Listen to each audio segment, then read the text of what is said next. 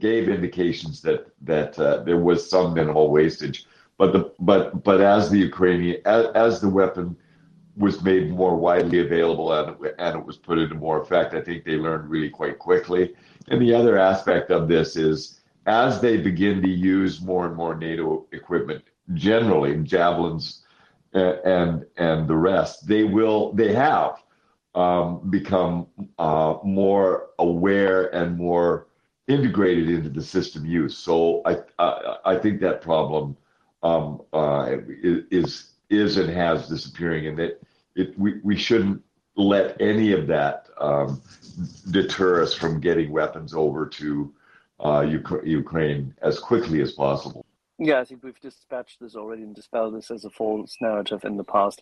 By the way, one of our regular listeners and a friend of the program, most of you know him, has sent me separately an image of his partner, and she's a combat medic in the area with a javelin mounted on her shoulder to learn how to shoot it. And she has shot it in combat despite the fact that she's a medic. So let's just leave it at that. Raver, and then... Hey, so going back to Artur's comment about the Wagner Group and this image that come out, one of the things that I have to be aware of when I do my postings, whenever I write anything, is audience. And Wagner Group is very much aware of who their audience is. I don't think pictures like them with an accordion and a sledgehammer is supporters. It is much probably aimed at partisan fighters and opposition members and Ukrainians in general inside of Kherson itself saying, hey, sit down, shut up, or we're coming for you. I think audience is really important when you look at that picture. I agree completely, River. It's a sort of a shot across the bows. Remember what we did before. Remember what we could do now. And I mean, what they're already doing in Ukraine, right? Let's be real. We already know they're operating these torture centers and the likes, torturing civilians of all ages and sexes. This is it's an ongoing thing. But I wouldn't underestimate the name of that particular channel is visible in the image anyway. When you have to look at the number of supporters that they have and the comments and the other channels that repost their materials and their sort of quote memes with these images of sledgehammers and other dog whistles. They are a let's be generous and call them infamous, but they're a well-known and well-supported group amongst Russia and its supporters as well. Thanks, Artur. Yeah. Axel had to step back for just a second here. Raver, did you want to respond? Yeah, I had a follow-up. Oh, Artur, I absolutely agree that they'll use whatever they have to fluff and pad their supporters back in Russia to help with recruitment and public support and all that. But I think that the primary audience is going to be Ukrainians, and I think whenever Kherson is liberated, we're going to see their handiwork once again in horrible ways. And it's too bad I couldn't snap my fingers and instantly weld all the manhole covers to the well shut. Thanks, Raver. And I just wanted to add one caveat and one point to the conversation I had earlier. If someone's training and uses a training munition or a live munition, we never call it wastage, right? Whether the munition's expiring or whether it's a training environment, we still wouldn't identify that as wastage. So if we were, criticizing early on some of the usage of whether it's a javelin or other things, the javelin, to my knowledge, doesn't have a training round. So you have the software environment or you have a live fire, an expiring one. But early on in the war, we shouldn't unfairly criticize when there was no training environment for them to have. Their training environment, their practice environment was a live fire.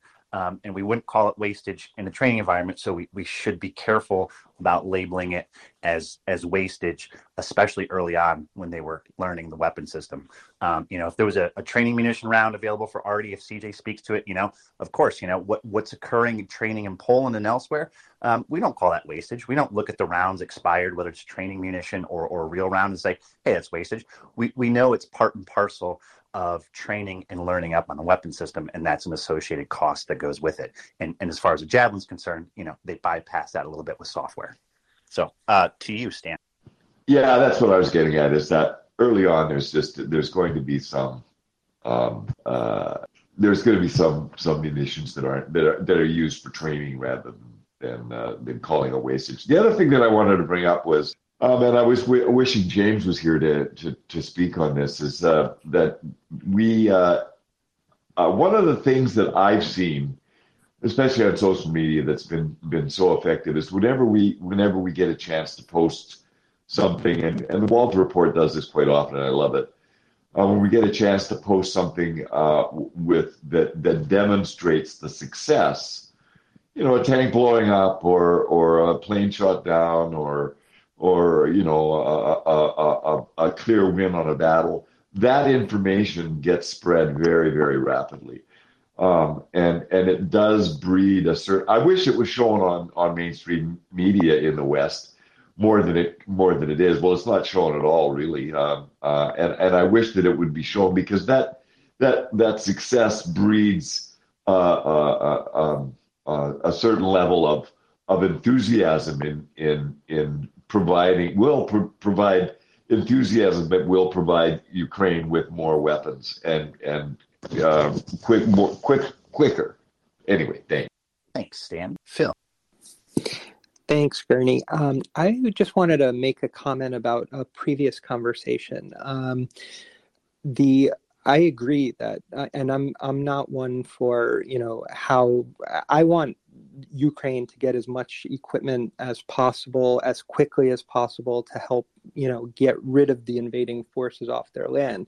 But the U.S. infrastructure is pretty strained, particularly the airlines industries. I have a friend who's an air traffic controller, and basically he's on the East Coast, and they're working 60-hour work weeks, and they're trying to extend that even further because of all the flights that are going on, commercial and military, and organizing all of that. And there is a lot of stress on that capacity.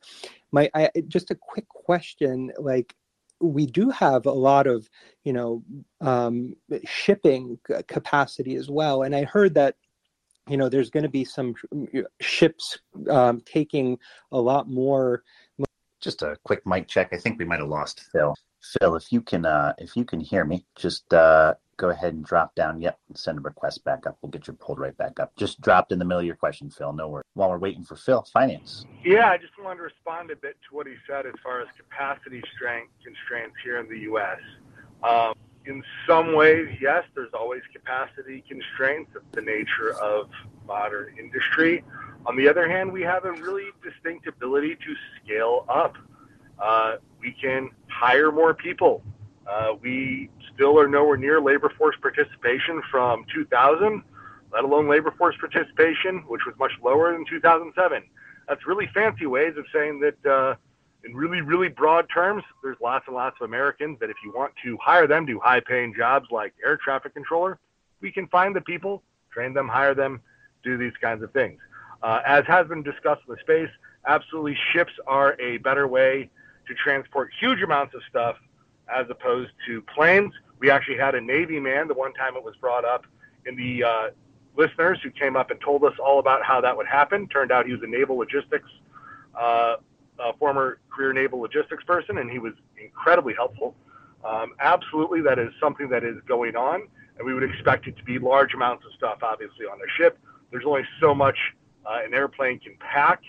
So, yes, switching from airplanes to shipping, at least for certain bulk deliveries, would be a nice change.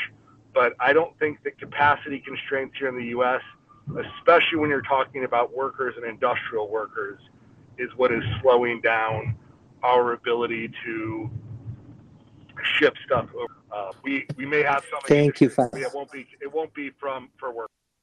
Thank you, Finance. Yeah, no, I didn't get to actually finish my question, but I thank you, and I appreciate, and I agree. The two things I was going to say was we did have to prioritize what we were shipping, because the shipments were limited, and we won't have to do that with shipments. And the second point was, it was just announced today that some infantry fighting vehicles from France, an unknown number, were going to be shipped. And, I think just Macron and Schultz more recently have shown, a more willingness to support the fight, and that's just a much easier and shorter distance. And we do need other countries on the mainland of Europe to ship what they can as soon as possible, because I think that is another big part of it. Whether they get backfills from the U.S. or they just do it on their own, I think that's going to also be necessary, because no matter how much we ship, the U.S., it's not going to be enough for what Ukraine needs to fight Russia, which is right next to their land and have all the infrastructure to bring their equipment over as well. And those were my points. But I agree with you 100%, Finance. We do need to build our infrastructure up, and it does take time for hiring new air traffic controllers and getting them involved. So I agree. Thank you. And Phil, separate but related to your comment there, I think you had mentioned the French fighting vehicles or the French APCs. I forget if they were infantry fighting vehicles or APCs, but either it's irrelevant on that. But if you notice a trend with some of the timing, when you get an announcement like that, and I know we got the announcement relatively close to yesterday or the day before, those things tend to have already been in motion. Clearly, they were obviously planned, and clearly there's usually a follow-on contingent, meaning a follow-on larger contingent of the vehicles. But I would, just to add to your point, I've already seen video of prime movers in a convoy in a very close country to Ukraine already having those French vehicles on the back of the prime movers, and those prime movers were in a convoy. So I won't say the name of the country or how many of them, but it was definitely a convoy, and they were definitely en route. And that was at least within 6 or 8 hours of the actual announcement. So just for enlightenment out there, whenever we get some of those, hopefully they're halfway en route or are en route or have been trained upon, and hopefully there's a larger follow-on contingent of the assets being moved. But I thought I'd mention that because when people talk about, hey, they're getting these, well, I don't know the total amount that they're getting, but I can say, hey, I've seen them very close to the Ukraine borders already on the back of prime movers. So anyways, with that, we got June up here. Finance, if you want to respond to that. And then we also have Konstantin who joined us. And Gurney, they were VAB APCs. You are correct. Thank you. And in different versions. Okay. June, to you.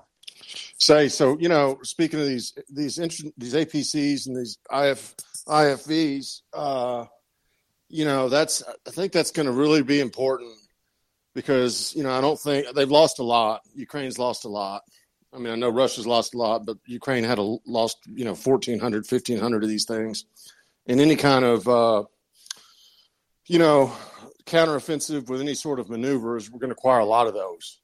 And so those are going to be critical. That's just kind of a statement. And one other thing, I really appreciate Raver's insights a lot, but he brought up the whole window, the operational window, will essentially get back to the mud phase. And I think he said October. And if he would like to elaborate on that, that's fine. And then it's going to be cold up there. I mean, I've never been there, but it looks pretty darn cold. And so, I don't know how a soldier lives out there for the whole winter, but, they got to be thinking about propane heaters and sleeping bags too. I mean, there's all kinds. This war, this is anyway. There's a lot going on here. But Raver, talk about that mud and how that, because these infantry fighting vehicles and APCs, if they're on the way now, they may arrive just in time for the rain. June. The IFVs have reached Ukraine today. But I mean, in size, where you could have, really, significant maneuver. I don't know, but I think, it's not in dozens or 50s or 100. It's got to be over. It's got to be over 500 or 1,000. I would think. I mean, you can't have a 300,000 or 400,000 person army and have 500 infantry fighting vehicles. You just can't. Math doesn't work. We walk. No, they do have their old Soviet IFVs, which are completely, utterly useless from my perspective. And you and I would never go into these death boxes. But they, of course, need better material, better kit. In that regard, they should have the Marders from Germany, but also the VABs, which have actually come about now from France. So in that regard, by the way, we're lucky. We've just been joined by Ryan O'Leary. Yes. Ryan, can you hear us? Ryan, if you hear us on the bottom left. My mic was off. Okay, no. Oh, cool. How are you today, sir? Oh, not too bad. getting some meetings done and trying not to get hit by ballistic missiles or whatever they've been shooting. Yeah, not very precise, but very, very torturous when they arrive. So how are things on site? Pretty good. So brief update. I'm not on the front in the east anymore at the moment. I'm actually further back. I'm heading to a new location again for some other stuff. But I mean, I don't know. That's what it is. That's probably not a good answer. Lots of artillery. I missed what you guys were talking about earlier, so I don't know if there's questions that were asked. But I mean, the front's pretty brutal still. You know, it's nonstop artillery with probing attacks with, you know, not really, I wouldn't say company size, almost maybe like a platoon or less. And they just keep hitting. They'll launch artillery, move vehicles and troops up. They get hit. Then they just keep doing it over and over. Can you give our community a little update as to generally the direction where you've been? So I got into Ukraine end of February. I fought at the Battle of Moshun, and then I fought in Irpin, Bucha. I fought down in the Zaporizhia region for a little bit, hunting tanks. For a while, I was way up north near the Chernobyl area at the start of the war, too, with Erosradvidka. And then just the east now, and then I'll be going up, back up north, actually, so northeast. All right. Well, we shall hope that the northeast will become a successful attack vector in short. How did the tank hunting go in the Zaporizhia region? Depending on the day, good. We found out that the Ukrainian buildings don't take tank rounds too well, but I mean, it was good. I think Arena got like 4 or 5 kills, and then the Ukrainians that we taught got 3, and that was probably in like a week and a half time. So it's just a lot of open areas. And, you know, the only strategy in the south is basically follow the tree lines. They're basically like picture 2 trees next to each other for like a half mile or, you know, like a kilometer. So you just got to get down the tree lines without being seen, hit them, and then get out without getting hit by helicopters and artillery. So, I mean, it's productive, but it's dangerous. But these were all light infantry movements, essentially, on the Ukrainian and your side, right? Yeah, so the guys I'm with, we move in 2-man or 4-man squads typically, just so we don't get seen, or fire teams, if you want to call it that. Yeah, it sounds about right. Now, in the northeast, there are a couple of targets, obviously, which are extremely important in order to cut through the supply lines. How do you see the next weeks unfolding? Or how far do you think you can look forward? I can't really go into what I'm doing up there, but I haven't been to the northeast near Kharkiv and those areas yet, like the Oblast, so I don't really know what to expect. I'm going to assume more artillery. But hopefully we can do some attacks that'll catch them off their mark a little bit. I mean, I know we can. It's just a matter of doing it without getting killed in the process. But I don't know what to expect up there. I haven't met any of the commanders or anything up there, so I really don't know what the game plan is yet. I just basically got told, hey, you're moving units, get your stuff ready. So, well, that's how it typically goes. Someone says move, and you move. Pretty much. We have another Canadian with us, Battle Move. Hey, Ryan, how's it doing, brother? Hey, not too bad. I was just wondering if you can comment, like, when you're engaging with the Russians, like, in terms of effective fire, like, how effective are they? Or are they just fucking shooting into the wind there? So typically, my unit doesn't really sit in trenches. The unit that I was with previously for most of this war, we weren't really trench fighting. In the east, we got within 5 meters of Russian forces before we started unloading on each other. So, I mean, we do pretty close engagement stuff. They typically, if we catch them off guard, they pretty much just spray everywhere. When it comes to their heavy artillery, they try to hit the trenches where we're at. So what they do really good, and this is going to sound bad, but what the Russians do really well is what they'll do is a probing attack, wait for the frontline defenses to open fire, and then they basically drop. They use the probing attack for like a scout element for recon. So once they figure out where we're at, then they start dropping artillery right on top of us. Yeah, they're illuminating the trenches essentially. Yeah, basically. I mean, they're losing 2-3 vehicles and a bunch of guys doing it, but yeah, that's basically what they're doing. As far as like small arms contact, I actually just posted a video on my Twitter from the battle in Irpin. dumbass unit decided to take 12 guys and assault a Russian HQ in Irpin, and we all lived through it. So they're not that good at small arms contact. Luckily, I mean, That's what we're so. Yeah, that's what we're hearing time and time again with everybody coming from the front. Is the Russians don't like to get close with and engage. No, they like that standoff engagement. Let the artillery do all the work. They don't like to get. They don't like hugging. Yeah, they're not good at violence of action and sub 400 meter combat. They don't have the command and control within their own units to do it. Like they have a command structure like your NCOs, your team leaders, and all that, but it just turns into a hot mess for them when they get too close. Yeah, so you don't have like the individual in the trench. I don't know if you speak Russian or whatnot, but can you hear them yelling, calling grits or grease? No, I mean usually when we hear them yelling, they're screaming. But like I said, I don't sit in trenches. We do some other stuff. So usually they're not communicating by the time it's over. But when we're in Mashun, you can definitely hear them yelling at each other. But I mean, at the end of the day, they just don't keep like a cohesion within their units usually. At least for the units that we ran into. So like we ran into VDV a few times too. They're a little bit better on their movements under contact, but they're still not. It still breaks down over sustained fire. The longer that they're in like a close engagement, the worse it gets for them. So typically they'll break it real quick, unless they have armor. But I mean, once that armor's gone, they pretty much try to leave real quick. Yeah, Ryan, hey, so I was wondering, so could you walk us back a step? You mentioned in the East, and again, if you can't mention anything, feel free to drop it.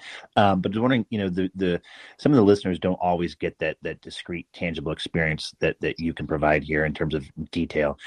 Could you walk us through? You're mentioning in the East and sort of recon by fire from some of the Russian troops. Could you walk us through a night, a day, like what time it is you operated, and then you'd mentioned, you'd gotten within 5 meters of each other. But could you walk us sort of through that?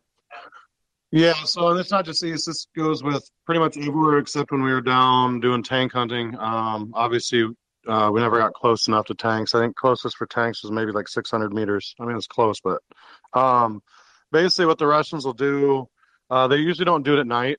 They rarely do like full troop movements at night for obvious reasons for them.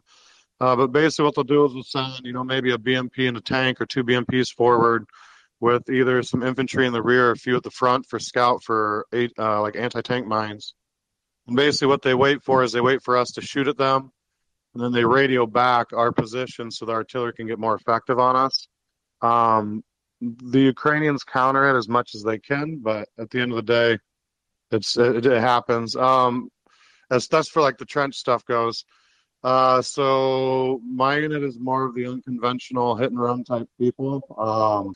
And like to put into a better picture, like most people's like if you walk into your bathroom from one from your front door of your bathroom to your back wall, unless you have like a really big house, that's as close as we've gotten in some engagements. We've gotten in a few where you could probably reach out and have grabbed the person, but instead they just got blasted. So we do a lot of really close ambushes and stuff. So yeah, so that's very interesting. So I'm just going to keep pulling you back here. So when you had, say, that BMP, and so it does sound like they're doing recon by fire essentially. They're waiting for you guys to open up. Is it most common that they're doing it with vehicle? Do they do it with dismounts only, or is it combined vehicle? It's typically combined, and that really hasn't changed along any of the fronts. The problem is so like it'd be good just to tell the Ukrainians not to shoot at it, but you can't let a BMP with a 30 millimeter cannon on the front get close enough to start hitting the backside of your trench. So at some point you have to fire back. But yeah, they're basically doing recon by fire, and then once we start engaging, they will then start dropping artillery. The only counter to their artillery fire is to move along the trench lines, but you can't do that if you're currently actively engaging too easy. So it's like a catch-22 for both sides. They might lose 2 or 3 vehicles, whether it's a tank and a BMP or a BTR and a BMP, but then they'll also lose, the dismounts that are with it. They've found out over time if they don't have dismounts with their vehicles, the anti-tank mines that we've planted in the road will usually hit their vehicles. So yeah, it's I don't know. It's probing by fire. It's hard to explain. Next time I'm out there, I'll try to film it. But Well, don't worry about us back here. Don't worry about filming it for us. But so keep going back to that. Say the BMP. Are they when they either force contact from you guys or whichever comes first, whether it's them or by you? Are their BMPs? Are they disengaging at that point so the Arty can come in? Are they staying there? Danger close. What sort of movements are they doing? so a lot of times once we open up fire on them or they open up on us, they typically don't keep pushing forward. They typically just hold, usually until they get schwacked like the BMP does. Otherwise, they will disengage depending what's shot at them. The artillery on the Ukrainian side is getting better for that. They are starting to try to call in artillery instead of having the guys in the trench shoot. The problem is we don't have enough artillery to cover all the avenues of approach in certain areas. So a lot of times it goes back to a guy in the trench with a javelin or an NLAW to react to it. Some Switchblade 600s would be nice for that scenario, but I mean, because they know where the trench works are, but they don't know where we are every minute of the day in the trench. So, but yeah, it's hard. It's a hard thing to defeat because if you let them get too close, then you're going to be in a little bit. I mean, they're not going to close within 100 meters probably, but if you let them get too close, it's just a lot bigger risk when you have an armor, with either a cannon, like a tank cannon or a 30 millimeter shooting at you. So. Yeah, and when you mentioned so no closer than say 100 meters to the trench, I mean, is what you guys are comfortable with letting them get. But for instance, here, are they calling Arty on themselves, or are they calling Arty further back behind your trench line? Where does the Arty generally tend to land? So typically, they know where our trench lines are. They use drones, they see the trenches, but again, they don't have drones up 24/7, and they also can't realistically see where we are in the trenches all the time. So what they typically do is they'll try to soften it up with artillery while they're moving forward. Once we engage, typically the guys on the ground, or if they throw a drone up at the same time to watch, then they'll start redirecting the artillery. But yeah, they won't get in close while they're shooting their own artillery. They don't call it on top of themselves. They try not to, I would assume, but I'm sure it happens, but I have yet to see it that way. Great. I thought I heard Moose back there speaking, but I'm not sure if that was him. No, that wasn't me. Oh, okay. So Ryan, so switching it up a little bit off the so that for the audience out there, Ryan's talking about some static positions, some fortified positions. So without revealing details, I know you mentioned your other line of preferred work not being trench work, and therefore being a little bit different. Could you tell us a little bit about that? Because you had mentioned your preferred route is not to open up fire unless you have to give away your position if you guys are doing other objectives. Could you speak to that, or if we need to steer clear of that, we'll steer clear? No, I mean, it's pretty open what we do. So I actually build bombs, funny enough. But it's just funny because I was U.S. military. We used to try to avoid building, like we'd catch the bomb makers. Now I build bombs. We do ambushes with them. Typically 152, 155s. We just started making some stuff that some people in Iraq probably saw from 06 to 08, roughly 09. But we try to get in close. Predominantly, again, violence of action is where it's at. And once you get in close, it breaks them pretty easy and pretty quick. It's a huge risk, though, to get a bunch of guys up close, but it does happen still in certain areas. And then when it comes to the city fighting, the group I'm with is predominantly foreigners. They know what they're doing, and it's pretty much game over. An easy example is Moshun. From March 1st to March 6th, we held the northern salient or the northern line of Moshun there. 12 of us held off probably a company or maybe even larger unit for about 5 days, sitting in one house just shooting at them. And we would do operations at night, go find their HQ and smash them in their own building, whether it's throw grenades through the window or just actually full-on assault the building itself. But yeah, my guys typically prefer to get in close. We do have some guys that do more of the gas gun stuff, but the long-range rifle stuff like sniper fire. But a lot of the guys are more expertly inclined to do ambushes, get up close and personal. Basically, what we'll do is we'll set up an ambush, L shape, whatever shape we feel like, whatever the terrain dictates. Wait for them to get up in there and then just smash them basically. Initiate with an explosion, rocket, heavy machine gun, squad automatic weapons, and just basically let them get as close as possible. Because again, the closeness is where they're bad at. So. That's wonderful to hear in terms of this. And so anyone listening out there, so Ryan's talking about, setting up ambushes for these guys. Ryan, could you talk about your experience? So you're with a group of people, not to mention the size or who they are per se. What was your background, and how do you add to the team? Are you adding them the experience here to form some of the ambushes? Are you directing them like that? Are you a team member? Could you talk to a little bit about that side? Most of the guys in my team are well experienced above me. So actually I was 11 Bravo U.S. Army, 2004 to 2014. 2014, I actually went over to Iraqi Kurdistan. I worked with the Kurds, a little bit in Syria, predominantly in Iraq. But I learned all my explosive stuff with the Iranian Kurdish separatists. For about 3 years, I lived up in the Candle and basically built bombs and was blowing up Iranians on the border. The skills transferred over here. I basically do the explosives for the unit. Explosives, rockets, mines. So that's basically what I do. I don't plan the operations. They just ask me for my thoughts on how to do the explosives and stuff, basically. Like I said, there's other guys that are extremely well qualified in the ambush stuff, as well as the operation tempo and stuff like that. So basically I just blow stuff up. Did you see the DM-22 of the directional anti-tank mine in the German ones? Yep. I have seen them employed. I've yet to get my hands on one. So I think a lot of those are actually going to the engineering units and some of the other units that are associated with engineering units. A lot of the stuff that we use, we actually make. So we do more of the unconventional mines. We do have anti-tank mines and stuff like that, but we build on top of them. Okay, cool. What are the enhancements you're looking? Typically like double stack 155s. We use cell phone detonators, infrared detonators. Just make them more punch to it, and then different ways to set them off.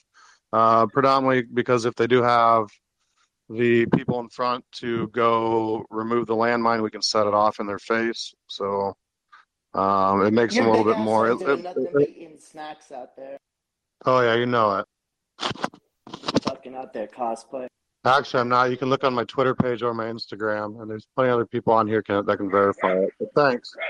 Don't worry, Ryan. We had a troll come up. I apologize. He snuck through. From time to time, that happens. You can Google my name too. So, Ryan, don't worry about it. We know. Yeah, we exterminated him with extreme prejudice. Alrighty, Ryan. A couple of more things. When you go on these missions, typically, do you actually have to hide out there like our friendly snipers do and wait for them, or is it rather more that you go in, out, drop them, and retreat to a firing position? If it's typically in and out. In the cities, we might hold a location for a little bit, but the problem is you hold a location too long, they're going to drop a mortar on top of your artillery. So typically it's in and out. They do sniper hides, which basically is just a place where the sniper can sit, acquire targets without being seen. And could I add on to that, Ryan? So just in terms of these ambushes, is your unit, not to give away anything, is your unit self-directing these, or are these part of objectives, meaning, something comes down to say, hey, deny this bit of area here, deny this terrain, or look for this unit, et cetera. Could you talk to us in terms of the tasking, or no, you can't talk to the tasking? Yeah, so I mean, the Ukrainians are in charge of all. Basically, they'll come to us, say, hey, this is an area we want you to go do something in. We'll form the operational plan, and then we bring it to them. The Ukrainian commander looks at it, does whatever he does on the backside with the support elements. He either says yes or no. If he says no, it's usually because we don't have the proper stuff all in place, or we don't have enough information for him to relay it. So I mean, we're not autonomous. We do have Ukrainians with us. We have Ukrainian leadership. We do get approval for everything. Anything that we place on the ground, we actually remove after the mission if we can. Otherwise, we mark it on a map, remove it later. So, I mean, there's nothing that's getting left. There's no munitions that are getting left on the ground that can be dangerous for civilians trying to flee or anything like that. So, but yeah, everything goes through Ukrainian commander. We have Ukrainians with us on the ground on the missions.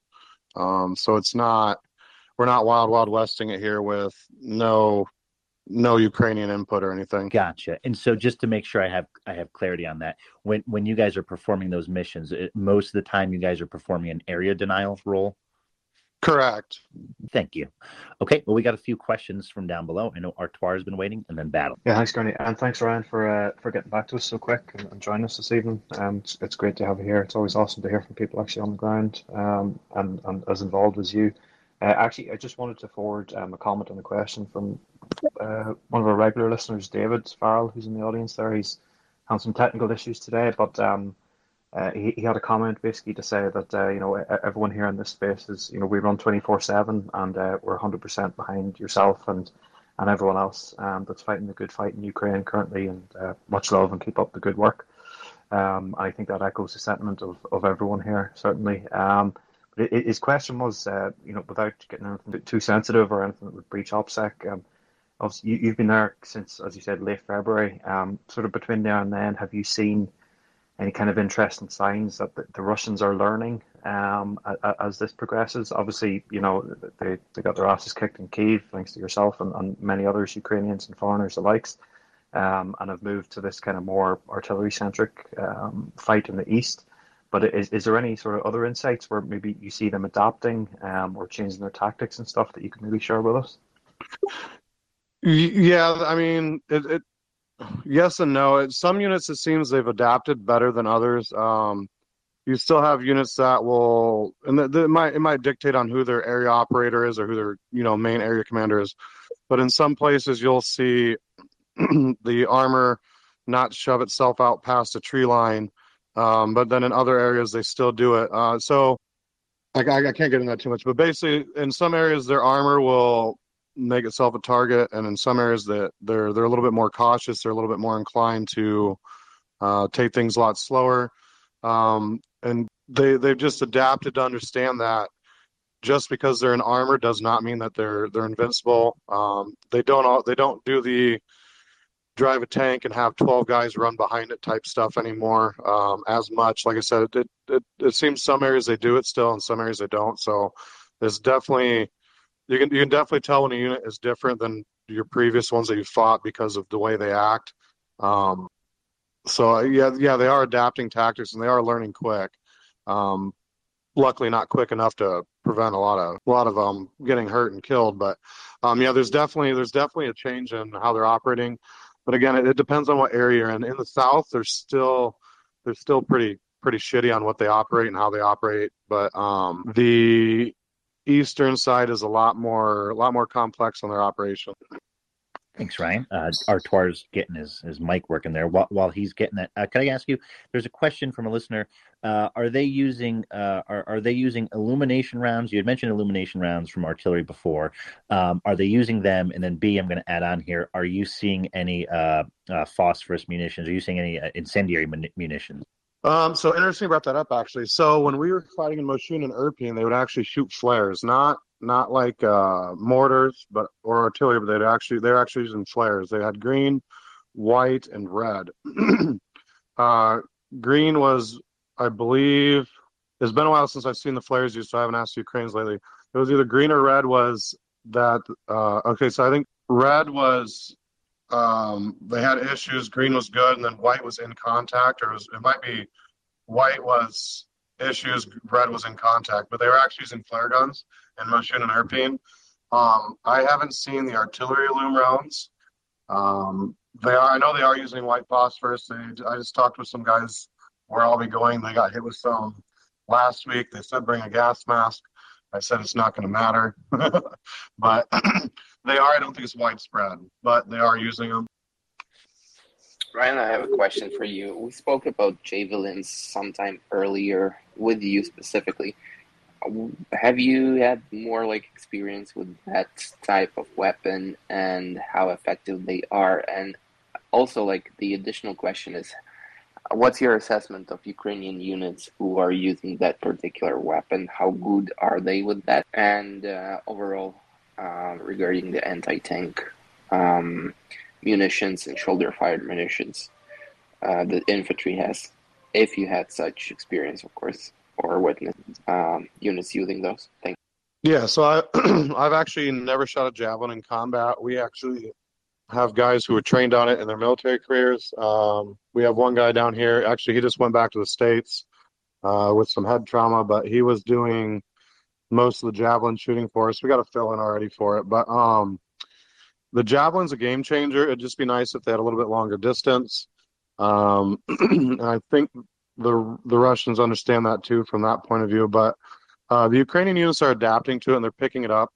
The biggest issue is they need advising by Western people who have the I don't know the job qualifier, the skill qualifier on it. So like in the Army we call it MOS. So the units that are getting Westerners or foreigners into their units to train them on these things, they're picking it up a lot quicker and they're using them a lot more effective. Like I said, when we were down in the Mykolaiv, Kherson area, we trained some units on the Javelin. They went out and hit a tank the next, 3 days later on their operation. So I think when you have a foreigner on ground, it just increases their confidence and their ability to use it. So I mean, it helps having people on ground that can just direct them a little bit better on the training side of it. They are getting better at using them and employing them. And at the same time, Russia's getting better at doing the standoff on them. So it's just going to be a cat and mouse on that. And on the adapting to using the Javelin in ways that you can still be productive. But yeah, the Javelin's definitely been a game changer. And what do Russians specifically do to counter the threat of that? What do you see? What is their tactic to counter the threat of Javelin? Well, if they're able to figure out what line has them, they'll usually try to stay out of range and just keep hammering the trench. And then usually they basically will try to keep their tanks further back. The BTRs, BMPs, it doesn't seem like they care to lose them as much. But they're also probably not running a BTR or BMP fully loaded with people and your crew when they're doing the probing attacks or when they're just harassing fire. But if they know that there's javelins on the front line, they'll usually sit their tanks further back. All right. We have Battlemoose, then Junfan, then Trent, and then Constantine. Battlemoose. I'll get to my question in a second. But imagine being that BRT driver. You know, the poor sod that pulled the short straw and going, look it, you're driving at the Ukrainians, buddy. Don't worry, we got your back. That is no end of entertainment to me for some reason. Yeah, I wouldn't want to be the first vehicle. Yeah. So we had a officer from the Ukrainian Territorial Defense on here a couple weeks ago, and he was mentioning that the Russians are following their field manuals almost to a fault, to the letter, and to the point that they were able to pinpoint headquarters just by the way their defensive trenches were laid out. Sorry if it keeps echoing. I can probably turn my mic on when you guys off or when you guys are talking. I can't really comment on that because I haven't read their field manuals. If the TDF guy, if it was an older gentleman who served during the Soviet time, and was in the military, he probably knows what he's talking about. Like I said, I've yet to look at their field manuals. The only thing I've ever looked at with the Russian stuff was an MRE, and to be honest, it wasn't the worst, it wasn't the best, but. Yeah, I don't know on the field manual stuff and if they're following it or not. Roger that, and good hunting, brother. All right, John Fan. Yeah, hi. First of all, just total respect for you standing up and your colleagues, and we appreciate that so much. My question is, I read some of your posts, and you've talked about the TDF and some of the experience there. I guess the question is how. I know in the East, particularly in Donbass, there's been significant attrition on both sides. And so we're now into the second and maybe third echelon of some troops. And as the TDF stands up and other reserves, how is that going? And how do you see that going given the kind of, the nature of those lines, the nature of that combat? Thank you. Yeah, so the TDF, where to start with these guys? They're good soldiers. They're under-equipped. They're under-trained. Predominantly because they're pulling the TDF from so many areas that getting them trained before they go is getting pretty hard. Now, with that said, when you say that they're in the second and third echelons, it's not really true. So basically, they're pulling TDF on the front line, but just because they're going east or north or south doesn't mean they're directly on the front. I'm trying to phrase it in a way. So they'll send them to these frontline areas, but a lot of times they won't be the ones on the front at the very beginning. They might pull the other TDF that's local further into the front. They are getting stuck on the front though, and like I said, the training is subpar. Their equipment's subpar. They're getting more stuff. It's just at the initial onset of the war, and then following through, it hasn't been a high priority until recently, and the attrition rate is pretty high. Luckily, they're getting a lot more wounded than killed. Not to say the wounds are superficial, but it's not going to knock them out of combat for a year. Usually, it's maybe 3 months, 2 months. So luckily, they're going to be able to regroup a lot of these people. But the TDF, they're good fighters. They just need to get the better equipment. They need to get the better training. I've actually held a meeting yesterday to try to get some more foreigners to start training and advising on the front with the TDF. There's some risks that are associated with that too. Number one, the language barrier.